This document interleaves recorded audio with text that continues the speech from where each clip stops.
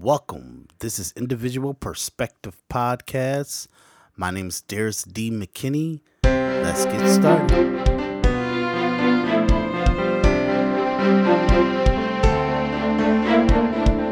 Daris Sight Entertainment presents Individual Perspective.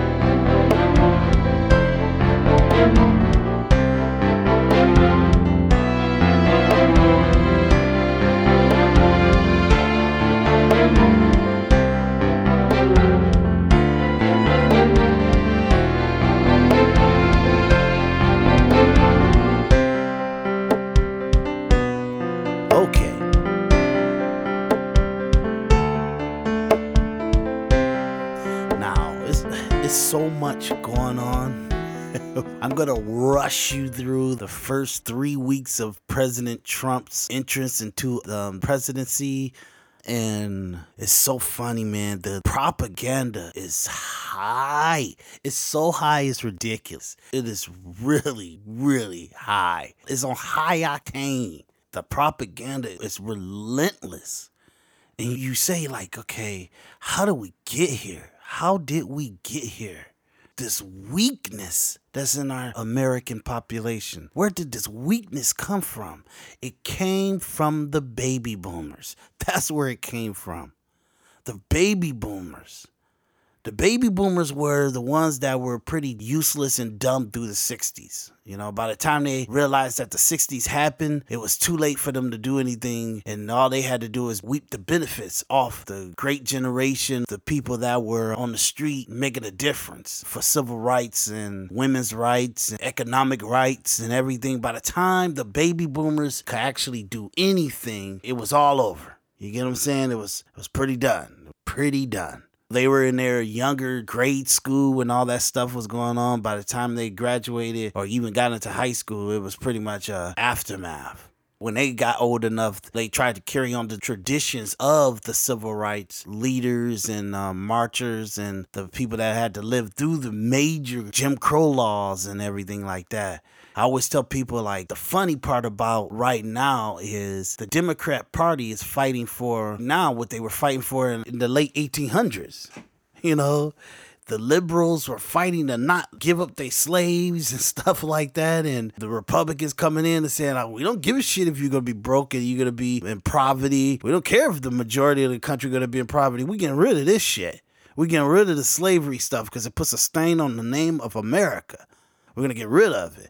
And I don't care how much it damages the majority of the population of the country. We're going to have to see how life is afterwards. And right now, the Democrat Party is fighting for that certain people have to suffer for the majority of the people to be economically sound. So you need taxes, you need government, you need more laws. We got to tell what not to say. We got to tell how to not feel. I'm jumping on up right there, but my Facebook app was pinging and I seen that it was a lot of comments on there. So, you know, I kind of go to Facebook and then sometimes it automatically sends me to the news feed. And then I'm looking at the news feed and I got a lot of friends, you know, that are Democrats and they're propagandists, you know what I mean? You know, I don't stand here as a Republican and saying I'm a Republican and I'm proud to be a Republican because Republicans, people think the Republican Party is some kind of racist Jim Crow law wannabe people or like they want to kind of oppress people. No, the Republican Party is so fucking weak. They're so weak that They let a lot of terrible things go on in this country because they didn't have the strong voice like they used to have in Abraham Lincoln time, and what helped get rid of Jim Crow laws and what helped fight for gay rights and stuff. Because people don't know that. People actually don't know that the Democrat Party fought for slavery. The Democrat Party fought for Jim Crow laws. The Democrat Party fought against gay rights. Like all these things I'm telling you, the Democrat Party didn't like advocate it. They actually were the ones who put the laws in place. So it's not only if it's the late 1800s, this went from the late 1800s to the early 1960s to 1990 to even the early 2000s. The Democrat Party put in place some of the laws that the Occupy Wall Street and the Black Lives Matter and all of the laws and the different interactions with civilization, that disenfranchisement that Black Americans or Hispanics and all these people think that are so terrible. The Democrat Party put this stuff in place. The Democrat Party is the one who did DOMA, Defense of Marriage Act, against gay people, against their rights. But who do gay people look up to right now? Who are the gay people fighting for? The Democrat Party.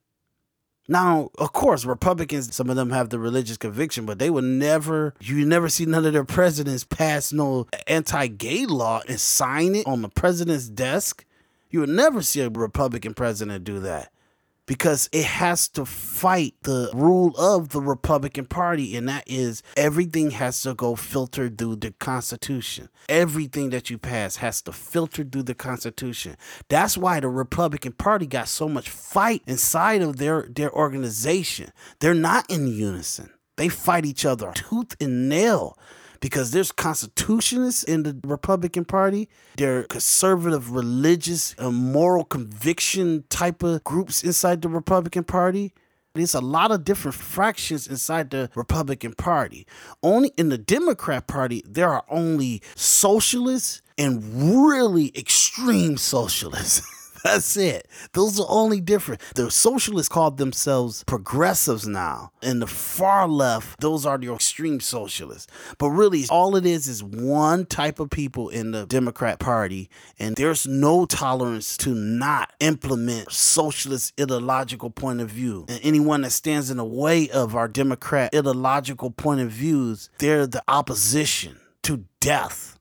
That's what's going on in the Democrat Party. The Republican Party, they got your Rush Limbaughs, where they're so ideological. Their idealism is conservatism. We have to beat the liberals. Sometimes that gets so caught up in the ideological fight of who's right and who's wrong, what lifestyle is right or wrong, what ideological point of view is right or wrong, that they make things worse and things never get done. And gridlock's constant because it's easy to fight conservatism with liberalism. They're two ideological point of view. And then when you're looking at the 2 point of views, the mass population gonna say who has the most sympathy for us. And that's what it gets put under.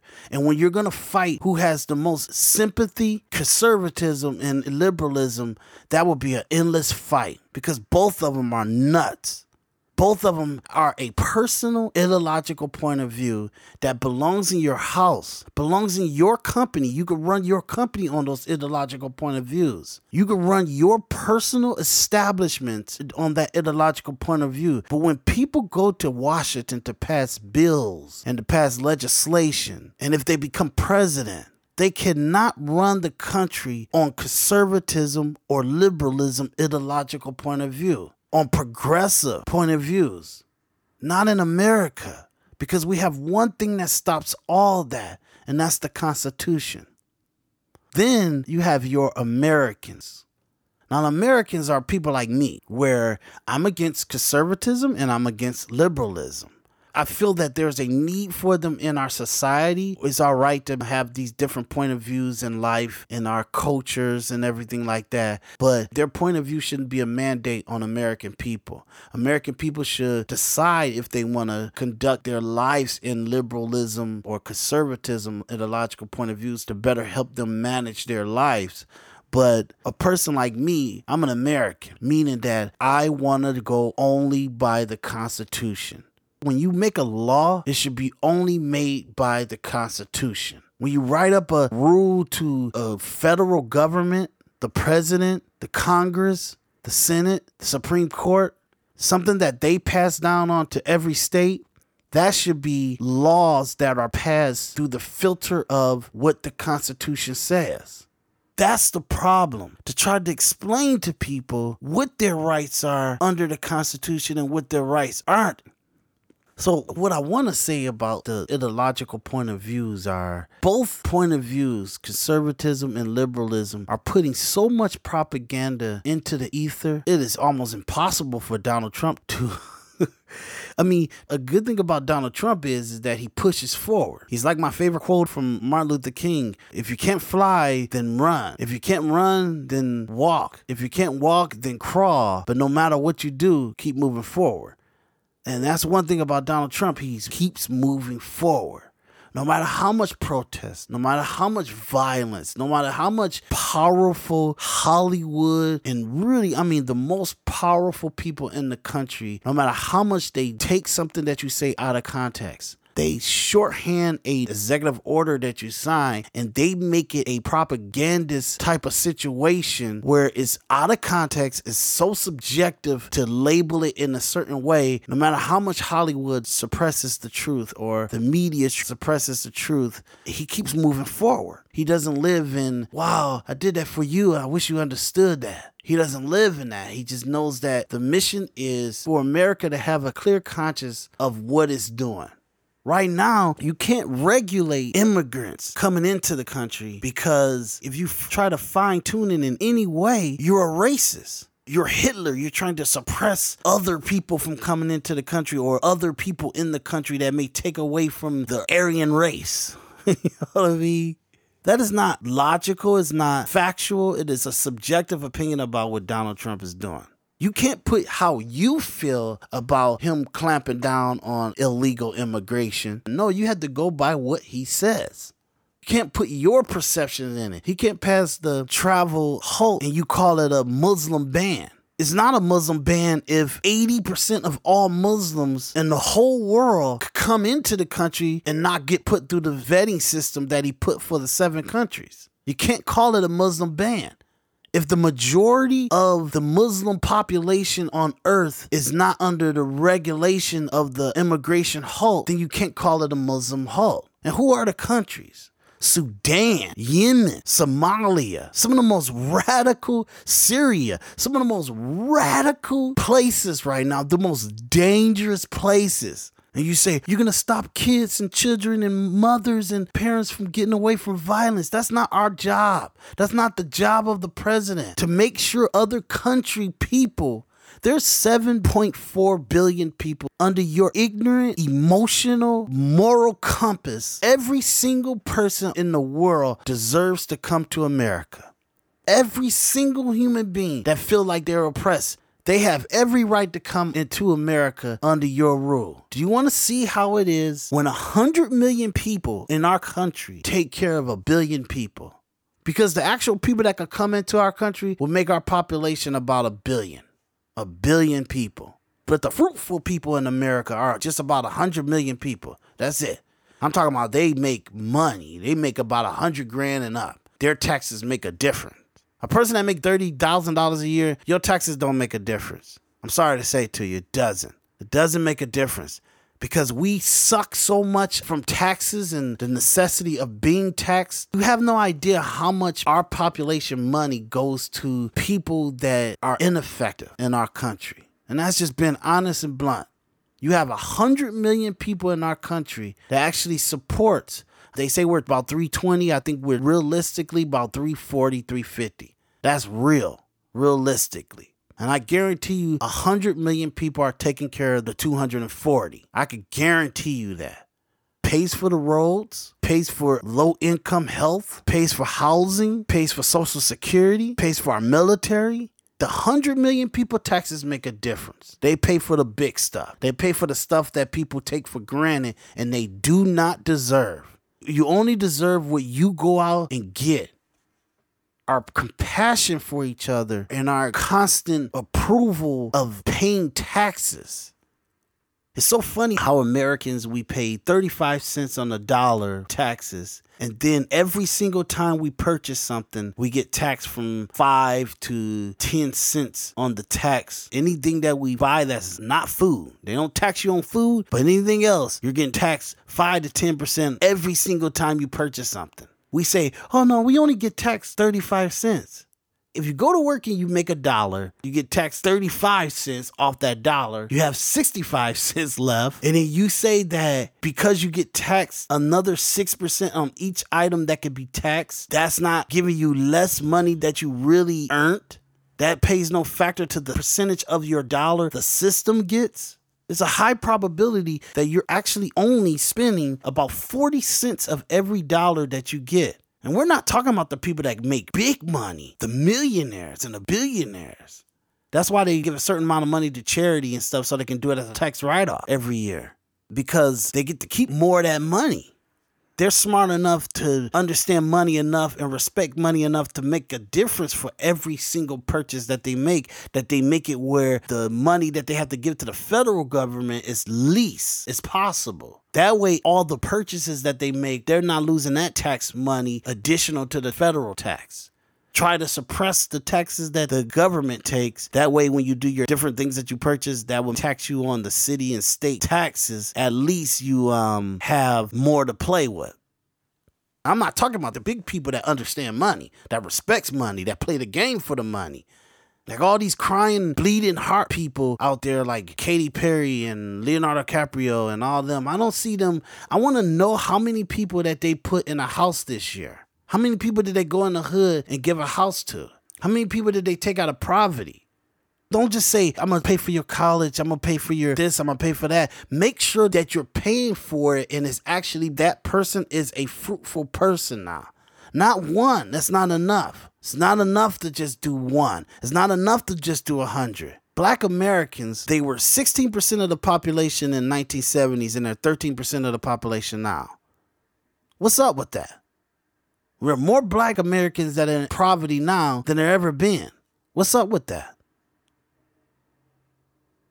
That could only mean that the communication in the Black community is not logical and truthful. It's emotional. You can only suppress people that long by emotions. They're not analytical. They're not logical. They're not looking at it from a true fact-based analysis. That's the only way to keep and suppress Black people. It's everything they hear, everything that they do, all their motivation, all their energy gets put into emotional, subjective movements. That's the only way you could suppress a race that long like that. That everything they do is something that is not fruitful. Is that our heroes, our musicians, our movie stars, our entertainers, our parents, our teachers, our motivators, they're people that have an agenda to make us analyze everything in an emotional complex. When we draw our perception or conclusion on something, we're not looking at what has to be done to solve the problem. We're looking at it as how this situation makes me feel. And how does this situation look? We're looking at it from that perception and we attack it on that perception where it doesn't really solve it. It just flares up again and it's a constant problem. It's never a conclusion to our issues. How did Black Americans get to where we are now, where 99.9% of all Black Americans' lives is not dealing with a Ku Klux Klan member walking up to you, calling you out your name, or dragging you out your house and hanging you, or you getting beat by white people or racist Ku Klux Klan members or some racism type of situation. 99.9% of all interactions with Black and white Americans is not how it was in the 50s and the 40s and Jim Crow law years. It's not where the biggest problem that you have to worry about a white person is that if you looked at a white woman, you'll get put in jail or you'll get lynched. If a white person called you a racist name and you fought for your dignity, you didn't get put in jail or you didn't get lynched. I hate talking about this stupid stuff, but you have to because it's the most meaningful propaganda and it works. Everybody labels Donald Trump as a racist, but they have no fact-based analysis. It was the perception that it's a racist situation. But if you were to sit down with the person and say, okay, what makes him a racist? And then they tell you what their perception is that makes him a racist. It's not that they saying, well, he called a black person a nigger. They're not going to say that because they don't have anything to say that he ever called a black person a nigger. Oh, well, he called him a spook or a coon. They have none of that. They're going to tell you something like, well, he said immigrants, they are murderers and rapists. No, he didn't, because he says that Mexico is not sending their greatest. They're sending people with a lot of problems, a lot of issues, and they're bringing their rapists, they're bringing their murderers, and they're bringing all kind of problems with them. That's a fact. It's amazing how illegal immigration, no one wants to solve it. Everybody wants open borders. We got sanctuary cities. But out of all the compassion you have for millions and millions and millions of good illegal Hispanics and different people coming into this country, and you don't think that the law should play a factor, as much as you want to have compassion, you're letting the most deadly stuff come into our country. There's no poppy fields in America. We have endless of heroin in our country. We have endless of cocaine in our country. We have endless of opioids in our country. And it only comes from the border. That means our government has to figure out who's getting these drugs in. You can't figure it out if everybody that comes over you want to have compassion for. Because you're going to let people come in and it's not going to be vetted. It's not going to be extreme to who is this person and why are they coming into this country. So you're going to have to ignore certain things. You're going to have to ignore certain passages through the country because they're trying to come in and have refuge. You're going to have sympathy for so many people that the holes and the loopholes and the leniency will be so wide that you let in the most brutal killing of our whole population, drugs. You'll let them in because you're having compassion for so many people that are not drug dealers, that are not rapists, that are not murderers, but they're people that's trying to have refuge. If it's 1 million people you got to have compassion for, it's 100,000 people that are dangerous, bad people that should not come in here. And we should absolutely make sure that they don't get in here. Because the damage that the 100,000 people can do is more devastating to the country than allowing the 1 million people to have refuge. So we're having that debate, what's fair? We have endless poverty in our country, in America. You watch TV and you watch different shows and we're talking about feeding U.S. citizens. Donate to feed U.S. Why the hell I gotta donate to feed citizens? We have endless amount of money. We have so much money that we're feeding other countries that it's like a black hole. No matter how much food we send over there or we send to different countries and we help out different low poverty or like devastated areas in the world, no matter how much billions and trillions of dollars that we give away to different countries that are just, they have nothing. We're never curing it. The population rise over there. We're at 7.4 billion people. Most of those people, like I'll say 5 billion of those people, they cannot supply for themselves. They cannot coexist on their own.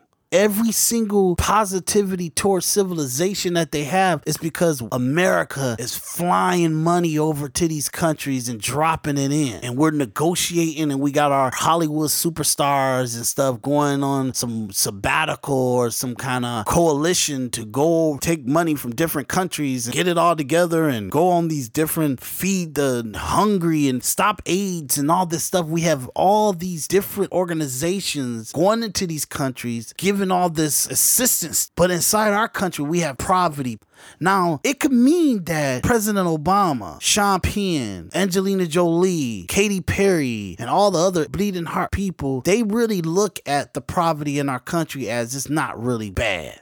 And they actually tell themselves and they tell their actual assistants and their workers or their charity organizations and their charity foundations, they tell them what's going on in America is not really bad. So let's not really focus on it because it's not really bad. It's worse in other countries. But when they talk to American people, they say, oh, this is devastating in America. What's going on in America is devastating. But when they actually put things in motion to cure problems, to solve problems, they never do it for the American citizens. They never do it. They just throw little nickels and dimes at the people and the issues and poverty in America. And they say, we can't really waste a lot of money on this because this is not really a problem. The lowest income or lowest poverty situation in America is really not as bad as Cambodia, as Somalia, as Congo, as Afghanistan, as Syria. That's what they tell themselves. So when they really put something in motion, it's for everyone else in the world, but a bare minimum for the situation in America. So when they talk to the public in America, they create chaos, saying, oh, it's so horrible, it's so horrible. You can actually cure this stuff. Will Smith, Jada Pinkett Smith, Sidney Poitier, Denzel Washington, Oprah Winfrey, Jay-Z, Beyonce, Barack Obama, Michelle Obama, all these radical black Americans in America, you can actually cure black poverty. You actually can. If you cure black poverty, it will actually give you economics to help you solve a lot of the problems in other countries because you will be gaining more revenue to play with. If you can make black Americans be more self-accountable, if you can make parents deal with you having this baby and you're not in a financial state to have this baby, so now that you bring this baby into this world, you have to make sure you live up to the decision you made to bring this child into this world. And you have to be better than what you are right now. You have to mean more to your own individual life. If an individual black American have a high expectation for themselves, that would drive their motivation, that would drive their productivity, and they'll be very proactive to their life. And that will make economics sound. An individual, they have to sustain themselves. By the stability of themselves, they will acquire things they like, things that they want, pleasures that they want to have, things that they need. That acquirement feeds more economic value to the population of the world. But if you tell them to be selfless, then they would do bare minimum. They would not try to live in a dominance of their situation. They would just try to be bare minimum. They would be reactive instead of proactive. So all the black Americans in power that I just named, and plenty more that I don't got time, and I don't want to waste my time naming. You know who you are. You can actually cure black American poverty, and every other race will follow suit. But it starts with accountability, giving black Americans accountability for their own individual lives and progress. There are laws on the books now. Black Americans have power in this country now. We have all the power we need. Now it's about making the black American understand their power. The reason why black Americans do worse in the judicial system than white Americans is the white Americans go find a person that actually knows the law. It's not that the law is not favored for, or the Constitution is not favored for black Americans. It's that black Americans not reading it. They're not linking with other black Americans that know the law. They're not reading the Constitution. They're not having conversation with lawyers. Lawyers are only good because you don't know the information. That's the only reason why lawyers are good and necessary. Because the actual individual do not understand it, or they don't feel like reading it, or they don't know the information that they need to know to protect themselves or fight for themselves. That's the only reason why lawyers exist. They exist because you don't know the information and you need someone to help you with the information. Otherwise, you'll be off the hook. You'll see what they're trying to do to you. You'll know how to actually protect yourself from the judicial system, from allegations, from perceptions of something that may not be accurate, that you will have to fight in the judicial system for. But I'm just using that as an example of the complaints that you hear from the black community, and our elitist tells us how pathetic we are. We're not pathetic. We've been conned by emotional propaganda. We've been conned by emotional activism. You don't have to be a Republican. There's no such thing of an independent either. But if you're a black American, you're carrying the name of slave owners by calling yourself a Democrat. The farming bill that was passed in the 1930s, that bill was passed for sympathy for ex-slave owners because they couldn't work their crop. They fell into economic poverty because they lost their slaves. Do not carry the name of Democrat. That name been carried by very horrible people, and the name of the Democratic Party has done so much damage to the American population. If you're a black American, you're a slave for even carrying that name. Because slavery is not chains on your neck, chains on your ankles and your wrists no more, or you working the crops. Slavery now is ideological propaganda. Slavery now is oppressing yourself where you do not reach and fly high. You do not have individual driven goals and ambition. You submit yourself to everyone's will. That's what the new slavery is. Believe it or not, Steve Jobs cured a black American from being a poor person. He actually cured it by the technology and the actual formulation of the elitist tools of success, and he brought it to the mass population. By him doing that, he made it where it was impossible for you to be in poverty. The elitists, the superstars, the Hollywood people, the musicians, the movie stars, the professors, the elite black population that does not tell black Americans, or even in different races, the elitist that does not tell the people that you're suppressing your greatness. All the tools that you need to be a great person, realistically, you can actually be a person that make $100,000 and up with investing $1,000 in your life. I'll say $2,000 to $3,000. That's just to be able to take yourself out of the hood, put yourself in a decent area, decent studio apartment, buy a computer, internet, and a terabyte hard drive, and eat ramen noodles and peanut butter.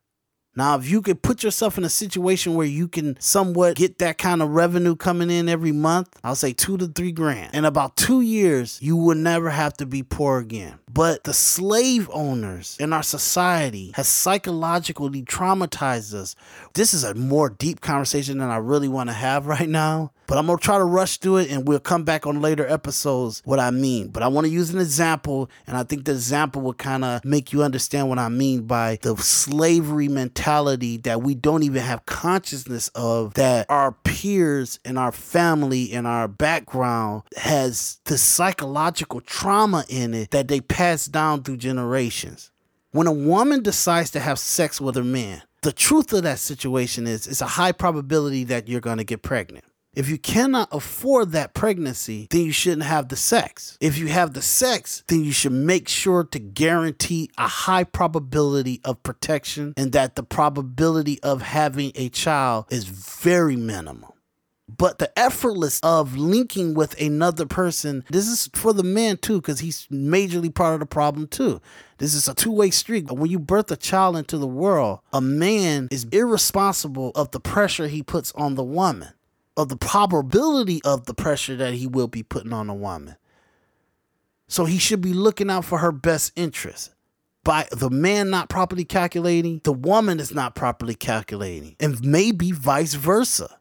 So once you have the child in a less economic condition, the survival kicks in. Now you have to survive for your child. In order for your child to survive, you have to survive. So the constant analyzation of how to survive becomes the most important mission of your life. And if you get pregnant again, then that doubles up, and so on and so on and so on. But because you suppress your own individual accomplishments and rules of drive to greatness, your actual progress is oppressed, is muzzled, is put on pause. Or how can I say is immobile. And this what creates constant poverty, because your oppression and your immobility gets passed down to your child, because that's what they're birthed into. That's the environment they come into, and so on and so on and so on. Now, I hope I made sense with that, and I don't know how I got all the way to this. I got my notes and everything, and I got specific things I want to talk to you guys about. But I got on that because when I went on Facebook and I actually was going through the news feed, I seen this lady, her name Rubia Garcia. She's doing, like, I guess it's the Facebook Live thing, and she's academically sound verbiage. She's telling the camera all these intellectual things about, let me tell you about a guy that wanted to fight for his people, and he wanted to protect his countrymen, and then to protect his countrymen, he thought that the others were not so great, and that he was going to fight against the others. And you may think I'm talking about Donald Trump, but I'm talking about Adolf Hitler. Some crazy stuff like that. I could play that, but I'm not going to play it because I'm not going to waste my time listening to it again. Let me go look at the hack again, just so I can make sure that I'm telling you the right name of the hack. It's Rubia Garcia, and she's a hack. Okay, to me, she's a hack. She was so dramatic with the delivery, and people that's not well informed, that doesn't really know the history and the comparison of Hitler and Donald Trump, if you don't really understand it, if you don't know the logical, analytical comparison and the objective comparison, if you don't know it, then you can get swallowed into that. You can actually say, like, you know what? That sounds intellectual. She sounds sound. That makes sense. No, it's ignorant. It's ignorant, and she's an ignorant fool too. The comparison is ridiculous. I don't want to keep talking about that, but that's what made me get on this rant about progress of individualism. And if you listen to all the individual perspective podcasts, I talked about this so many times, it's just ridiculous. It is ridiculous. And my show is redundant now because I'm trying to emphasize individual perspective and how much it lacks in the population of Earth, and how much necessity it is for progress. There's a good thing to selfishness. Selfishness breeds consumption. Consumption breeds necessity. Necessity breeds demand. Demand breeds production. That's just the way it is. You can't stop that. You can't fight against that. You buy a car, if it's the only car the manufacturer has, once you buy it, they have to make another one to sell that one. If you buy a loaf of bread off a shelf that's selling bread, and once they run out of bread, they made an economic profit, they're going to make more bread to sell again. Who's going to make the bread? The people that make the bread. It's it's just endless. Individual acquirement breeds economics for everyone. But first, you got to want to acquire for yourself. In order to acquire for yourself, you have to be productive for yourself. I'm tired of this. I'm gonna stop. I'm gonna stop. It's just ridiculous. Okay.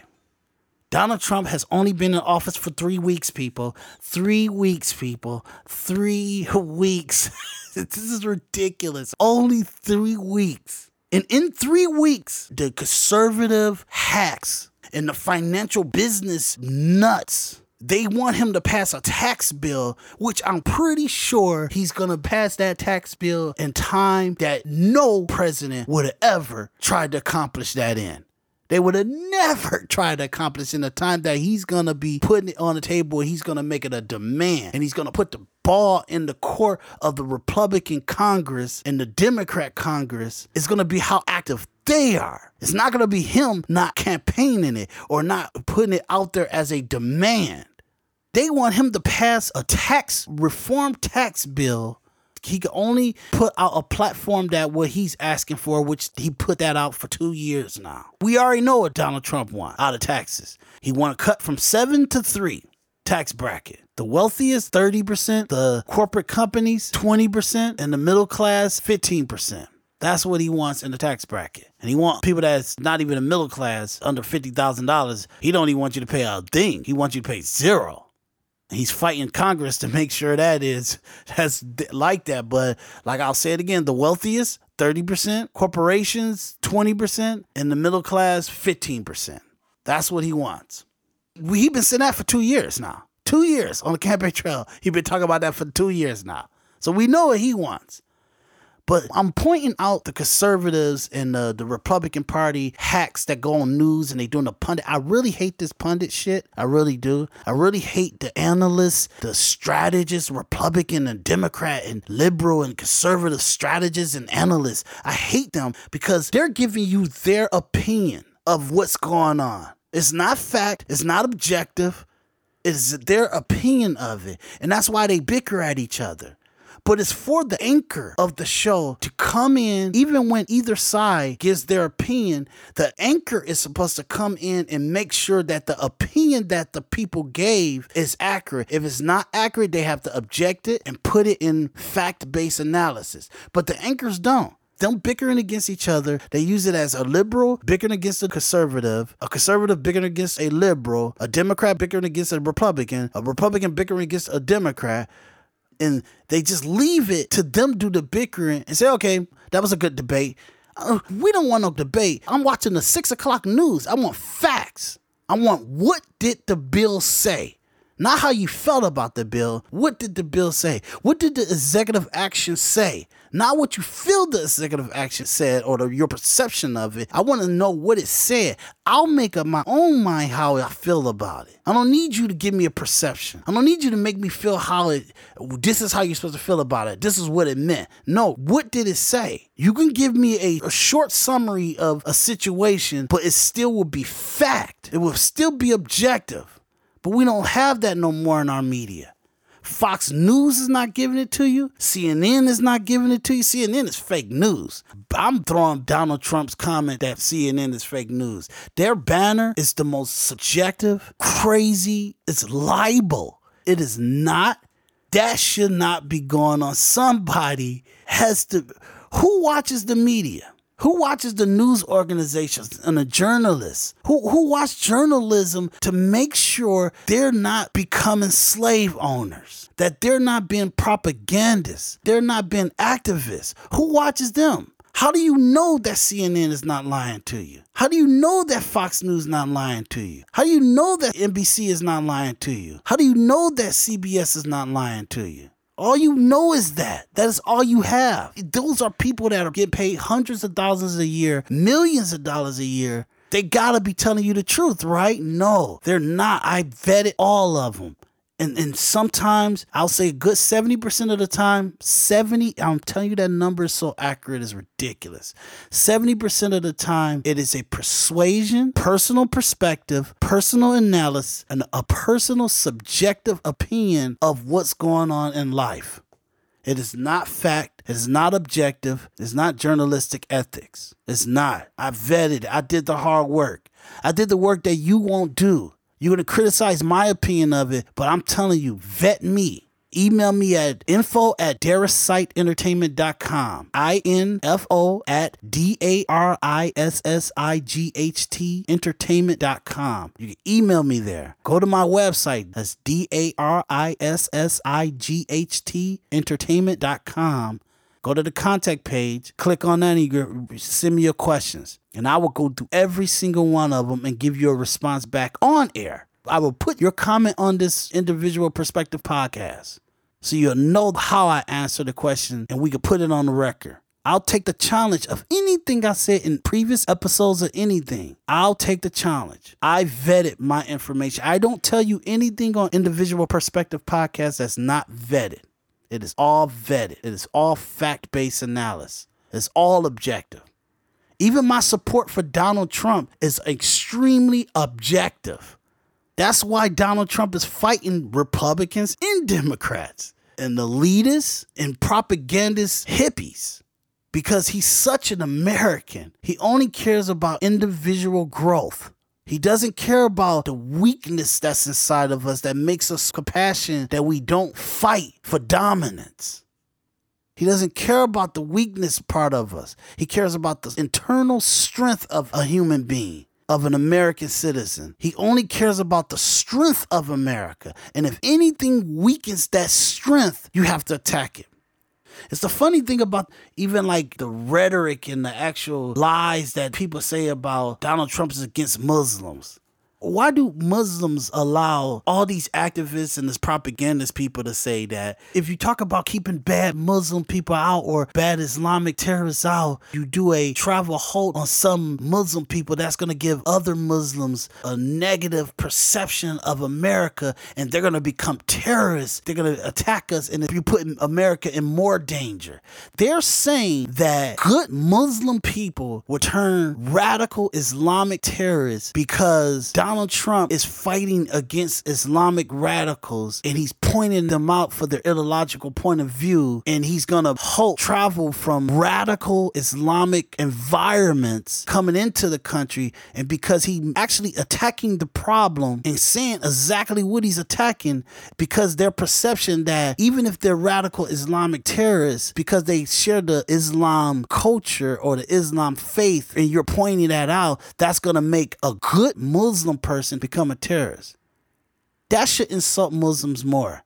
That they're saying that you're so weak, rhetoric will make you become a terrorist. And if that's true, it's better that you become a terrorist outside the country than inside the country.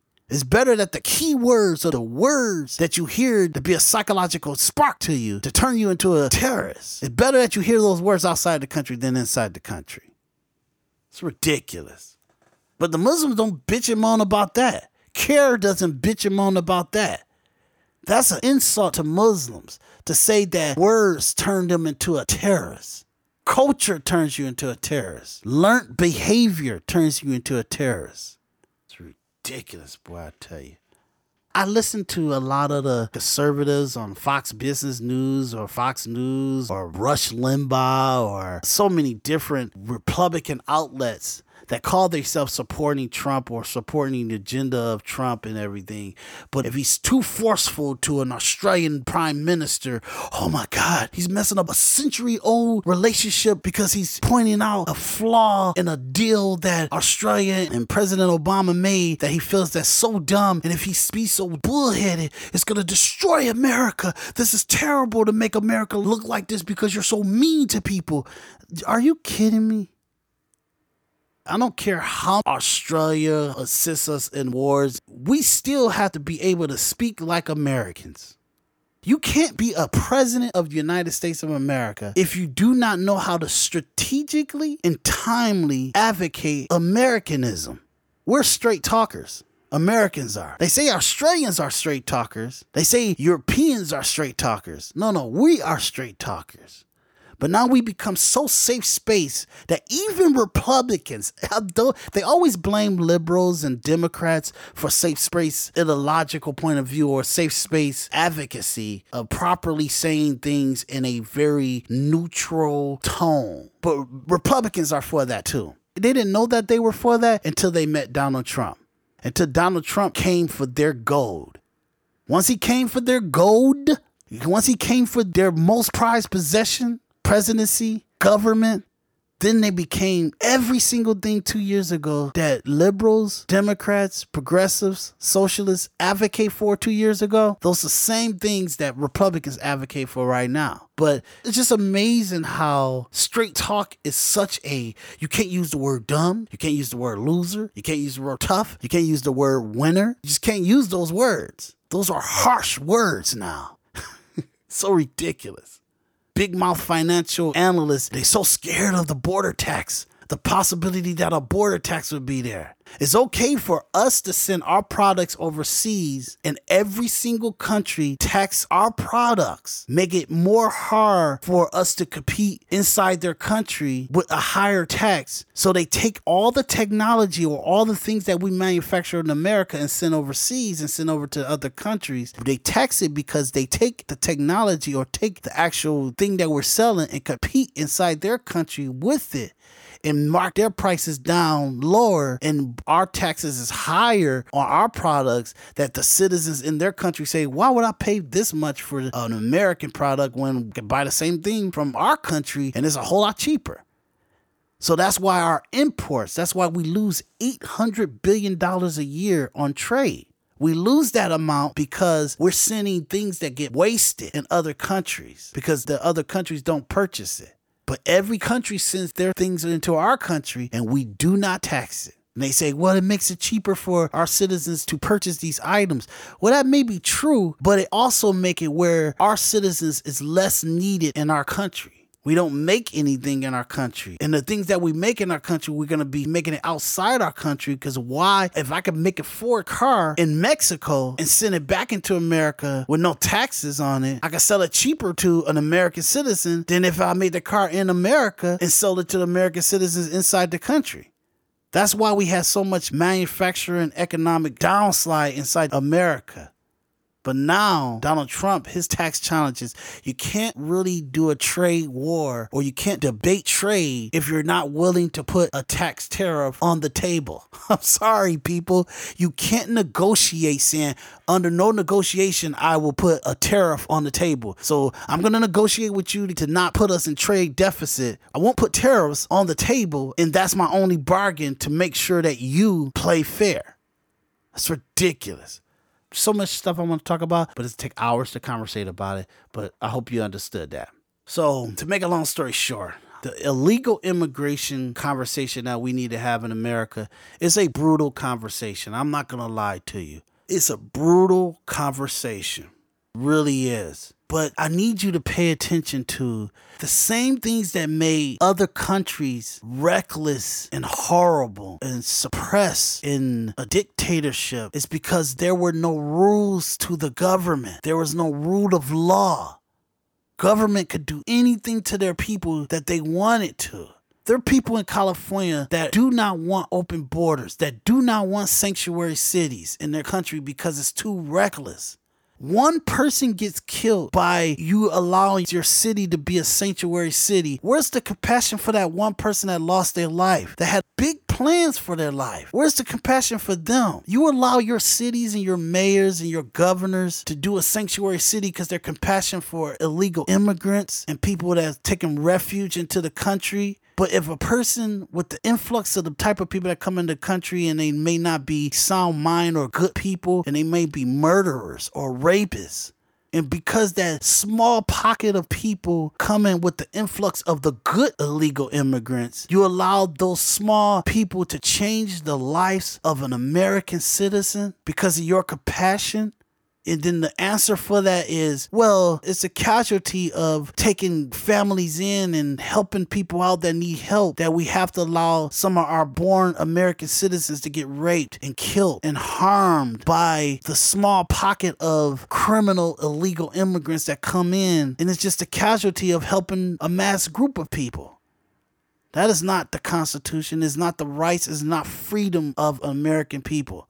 So my point of it is that there are people in California that don't agree with the governor, that don't agree with Sacramento or San Francisco or the liberals or the academia on this open border and this compassion and this moral compass of doing what we can to help the most people we can.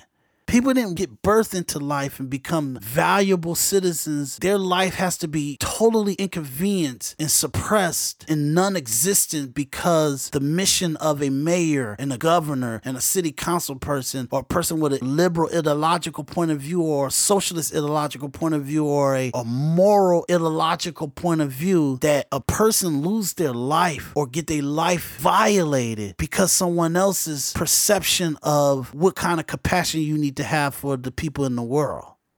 That is not fair. That's not freedom. That means that your life is somewhat yours until we decide that it's not yours and we want to give it up to one of our causes. That's the problem with illegal immigration. We have compassion, but sometimes compassion can go so much where you don't see the line, and it makes sure that everyone is fairly thought of in the analyzation of the situation. Technically, you should actually have to follow the rules and the laws of the country. It costs the government $150 billion a year to manage illegal immigrants. Give them food, clothe them, to manage them. And in California, they actually give driver's license to illegal immigrants. I talked about this before, and that automatically pretty much make you a citizen because you can get assistance with that. That's state ID. There's a lot of laws inside of California and New York and states in our country it's the loophole of loopholes. American citizens are okay with American citizens not properly paying their taxes and going to jail for it. But when illegals come into the country, they don't make themselves known to who they are and where they are, and to wait in line like every other civilized immigrant. It's endless for them. We don't really want to have a conversation about them. We don't want you to look where they at. We don't want you to do it. We'll deal with it. We'll make sure that there's enough money that's floating in space. And when it's all gone and you want to know where's this money going, we don't want you to question where the money going. Just put more of it back into floating space. So it's a big conversation that we need to have about illegal immigration. If we want this country to be a sound country that actually people stop falling through the cracks, we have to know what's going on. But we make our country so noisy that so many people are falling through the cracks that were born in this country and their family lived and fought and died for this country. And we have to let them fall into the cracks because there's so much other stuff that we're trying to occupy ourselves with that we're letting good great Americans fall through the cracks because we can't keep track of the invisible person that's in the room, the things that we need to be accountable for because it might get in the way of the people that we need to have compassion for. I don't know if I make sense with that, but it's so many Americans falling through the crack. That's why a lot of black Americans in the mass population of, I'm a black man. I got to remind you guys that. But the reason why a lot of the black population falls through the crack is because our government sees other people more valuable than black Americans. And we're not talking white government. We're talking the Black Caucus sees other people more valuable than black Americans. Our first black American president, when he had the chance to put somebody on the Supreme Court, he didn't try to find a good black Supreme Court justice. Well, his thing was that he was going to find an extreme liberal or a Hispanic. That was his thought process. Because that person was more valuable than putting a black justice on the Supreme Court. And when he had the chance to put another one up, even if it didn't get past the Senate, he picked somebody else besides another black Supreme Court justice. Now, the question y'all need to ask Obama is, what's wrong with all the black judges in the country that he could have put up for Supreme Court? What's wrong with the black judges that made them not valuable for the Supreme Court?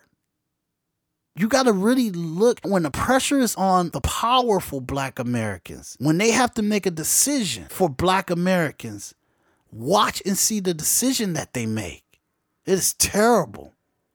The movie stars want you to spend all your money on to go see their movies. The musicians want you to spend all your money on seeing the musicians, listening to their music, buying their music, going to their concerts, watching their TV shows. They do not want you to be disciplined and save your money. They want you to spend it on them, for them to be powerful, for them to be economically sound, for them to have power over you and have power over your influences and your decision making. Wake up. I'm talking to every American citizen. Pay attention to what Donald Trump says, not how it made you feel. Pay attention to what he said and analyze it to what the sentence says, what the punctuations are. What is he actually saying he's talking about? Not what you think he's talking about, not what your psychological trauma told you what he's talking about. Normally, references are good, but if you're not an intelligent person, then your reference is really bad. And it might drive you further into the psychological abyss of trauma. That's why most people get worse in their life if they had a bad childhood. They put the trauma references to everything. They formulate good situations into the bad situations to make them more relevant for where they came from. So I'm telling you to be objective. An individual perspective means be objective. Analyze it on the facts of what's going on or what's said, not from your personal trauma, because your past may skew everything in an inaccurate analyzation. Hope I made sense with that. But individual perspective means vet everything logically and objectively, and that will bring you to a sound conclusion. Now, I wanted to play some clips and everything, but I guess I'll do that on the next Individual Perspective podcast. Thanks for listening to Individual Perspective podcast. Please go to www.darissightEntertainment.com. That's darissightEntertainment.com. You can go to all our Facebook and Twitter and everything from the website. That's more of a neat way of telling you how to get to there. Talk to me. Send me some emails or some comments or something. Post anything. I'm ready to talk. I'm ready to conversate about individual perspective. Conversate about my perception of what's going on. There's a lot we have to still talk about. And I know I'm cutting this short, but thanks for listening to Individual Perspective Podcast. And I'm going to end it right now. Peace.